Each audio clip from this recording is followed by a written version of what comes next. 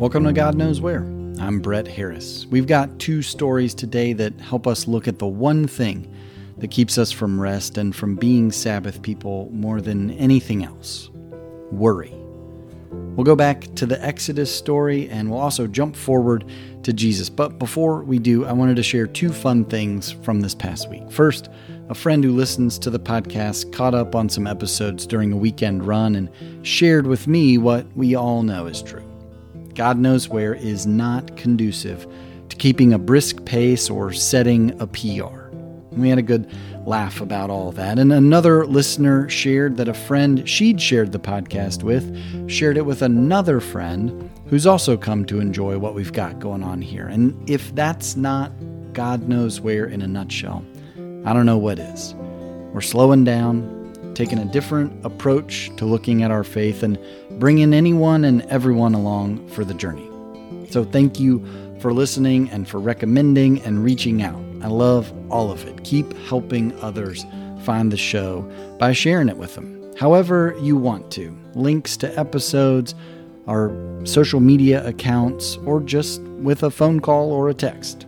Who knows where all this may lead? For now, I hope you enjoy today's episode. Enough is enough.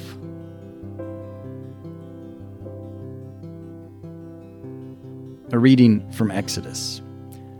Then the Lord said to Moses, I'm going to rain bread from heaven for you, and each day the people shall go out and gather enough for that day. And that way I will test them, whether they will follow my instruction or not. On the sixth day, when they prepare what they bring in, it will be twice as much as they gather on the other days. So Moses and Aaron said to all the Israelites, In the evening you shall know that it was the Lord who brought you out of the land of Egypt. And in the morning you shall see the glory of the Lord, because he has heard your complaining against the Lord. For what are we that you complain against us? And Moses said, When the Lord gives you meat to eat in the evening and your fill of bread in the morning, because the Lord has heard your complaining that you utter against him, what are we? Your complaining is not against us, but against the Lord. Then Moses said to Aaron, Say to the whole congregation of the Israelites, Draw near to the Lord, for he has heard your complaining. Also, a reading from Matthew. Therefore, I tell you, do not worry about your life, what you will eat or what you will drink, or about your body or what you will wear. Is not life more than food, and the body more than clothing? Look at the birds of the air. They neither sow nor reap nor gather into barns, and yet your heavenly Father feeds them. Are you not of more value than they? And can any of you, by worrying, add a single hour to your span of life? And why do you worry about clothing? Consider the lilies of the field, how they grow. They neither toil nor spin, yet I tell you, even Solomon in all his glory was not clothed like one of these. But if God so clothes the grass of the field, which is alive today and tomorrow is thrown into the oven, will he not much more clothe you, you of little faith? Therefore, do not worry, saying, What will we eat? Or what will we drink? Or what will we wear? For it is the Gentiles who strive for all these things, and indeed your heavenly Father knows that you need all these things. But strive first for the kingdom of God and his righteousness, and all these things will be given to you as well. So do not worry about tomorrow, for tomorrow will bring worries of its own. Today's trouble is enough for today. I don't remember where we were headed, but a while back we were driving in the car and one of my sons piped up and said, Hey, Dad, did you know that we're the only creatures that pay to live on Earth? I mean, did I know that? I'd never really thought about it, but I have thought a lot about it since that car ride. And we can debate what pay means and how other creatures pay to live by constantly having to be alert for potential threats and not knowing when or from where their next meal will come, and save our pets not having access to potentially life-saving care when they get injured. But we're the only ones that have taken this life we've been given and the resources all around us and built an economy that buys and sells and hoards and withholds all these resources around us. We're the only ones who pay to live on earth, who have separated ourselves so much from the earth beneath us and the life around us, that everything that nourishes us, provides us safety, and even leads us into moments of sheer awe at the wonders of the world in which we live, they've all become commodities for us to buy and sell. And while that has given us a lot, the biggest contribution I think it's made to our lives is our ability to worry about whether or not we have enough. Even though, as we saw last week when we looked at that first creation story that we have in our tradition, God makes it abundantly clear that this world has all we need to live and be alive. It's designed to provide enough for those of us who live here. And the reason we have these two stories that we've read today is because somewhere along the way we started to believe that there wasn't enough, that we needed more, that we couldn't be certain we'd have enough tomorrow. So we needed to start hoarding and reserving our resources for what might happen in the future. That we couldn't rest until we had enough, and we never really took time to consider what would be enough. We have these stories, and they aren't the only ones. Loaves and fishes come to mind too, but we have these stories because we need them. We need what they remind us, that there's no need to worry, that we can take time to rest, because there's always going to be enough to go around. And it's hard to rest. It's hard to practice Sabbath when we forget that there is enough, that we have enough, that we are enough. When we fear that we don't have enough or we won't have enough, that maybe something will happen on the fifth day and there won't really be enough manna to find on the sixth day to hold us over from the Sabbath until the week begins, when we begin to fear that, we begin to worry. And worry is an engine that is nearly impossible to slow down. I know. I come from a long line of worriers, people whose worry engine never slows down. I mean, in some ways, we all come from a long line of worriers. Those first folks who held a few berries back for later, they were the first ones to let worry win. But I feel especially equipped to talk about worry because it's probably the thing that I do best. It's the thing that I spent a couple years going to therapy trying to overcome, and it still creeps into my life on the regular. I mean, the other day, Elizabeth sent me a post from Instagram that read, "I'm so tired of worrying about everything, for everyone, every second of the day, but I'm also worried that nobody will worry as good as I do about all the things that need worrying about." And my response was, exactly. It's hard to stop this worry engine from running.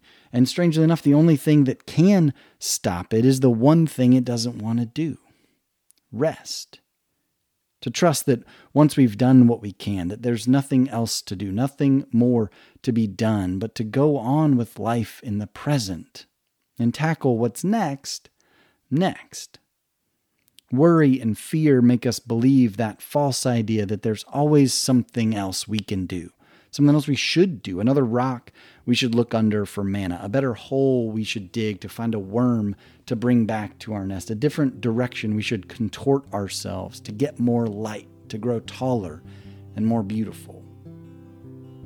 Worry leaves no room for rest, and we need to rest.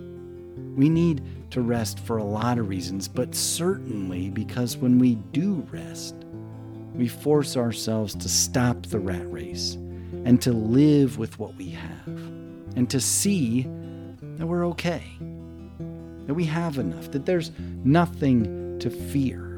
I mean, how many times have we gone off to summer camp or on vacation or anywhere without all the things we think we need to make it through the day and learned that we could make it just fine without them? Or how many times has the power gone out at our house and we've learned in those moments when we had to stop that there's a lot of things we can do without electricity? How many times have our budgets been constricted either by choice or by force, and we've learned what we can do without, and sometimes we've learned we can do even better than what we did with more? How many times when we're forced to rest do we come to see just exactly how okay we are without all this need to worry about what may or may not come down the pike? And this might be hard to hear because it's really hard for me to say, but how many times have we learned all of this in the midst of our rest and then jumped right back onto the hamster wheel when the week began again? I think as much as these stories remind us not to fear or not to worry about not having enough, about believing that not only is it good to rest, that we can trust God enough to rest, but that rest also releases us from fear just as it renews us for a new day, these stories also teach us that it's up to us to be okay with enough.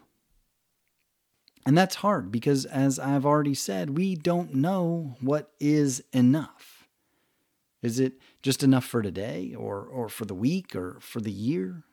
Is enough so our kids don't have to worry about anything? Is enough for me and mine, or you and yours, or for all of us together? What is enough? Maybe more importantly, these stories challenge us not to recalibrate a true definition of enough with the excess and the access we've become accustomed to in all the structures we've built on top of the resources and rhythms of the earth and life all around us. It's hard for us to know what is enough, to agree on what is enough, because we've moved the goalposts so far away from what creation provides for us to how much we can acquire from it, from what we need to what we can get. These stories remind us that excess isn't enough.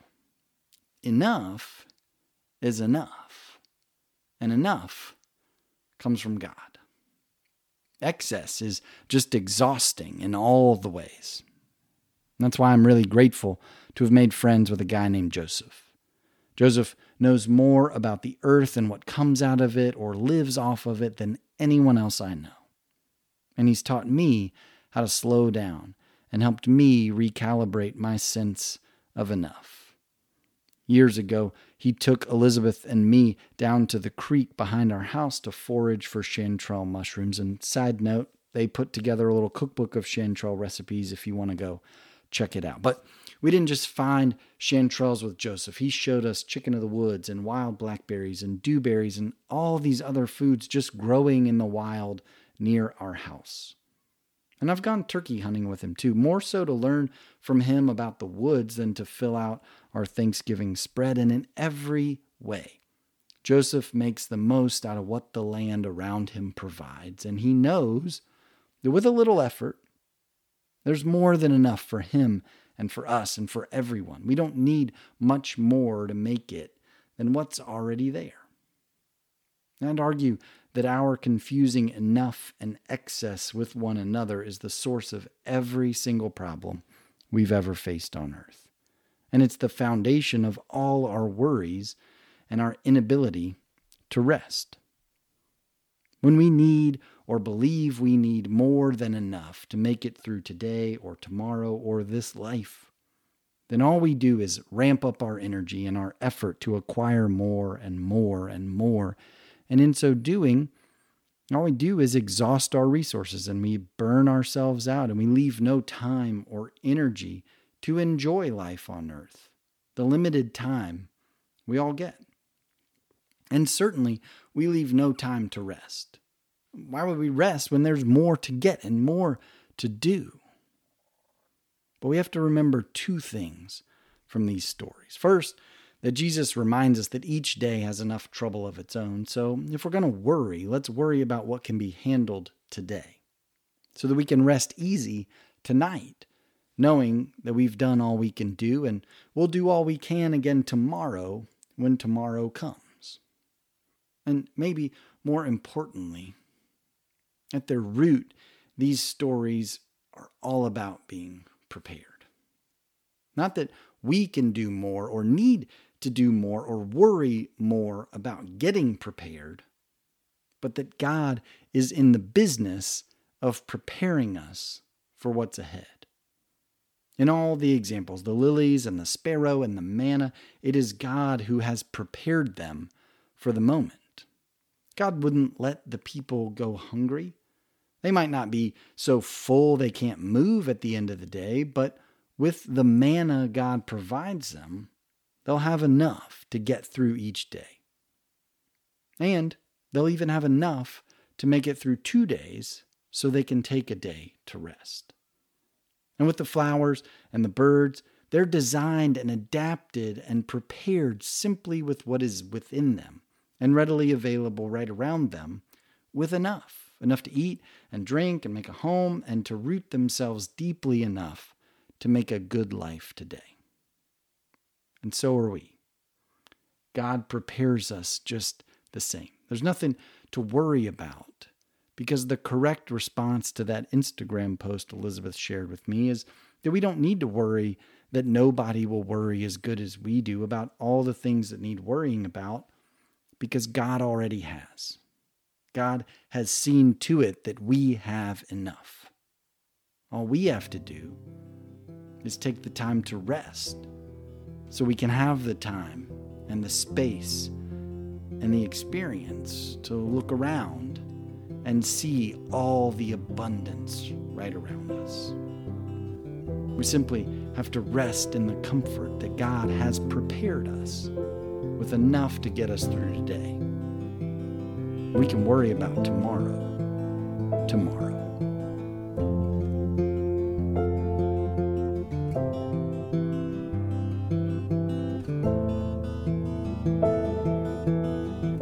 God Knows Where is written, produced, and edited by me, Brett Harris, with music by Thomas Steinwinder and Michael Trest, and unwavering support from my wife Elizabeth. If you like what you hear, I'd encourage you to share God Knows Where with your friends and family and give us a review in Apple Podcasts or wherever you listen to this show. It would mean the world to me, and it'll help more people find God Knows Where. Thanks in advance for your help and for being here and for listening. Until next time, take these words from William Sloane Coffin with you. May God give you the grace never to sell yourself short. Grace to risk something big for something good. Grace to remember that the world is too dangerous for anything but truth and too small for anything but love. So may God take your minds and think through them, and your eyes and see through them, and your hearts and set them on fire.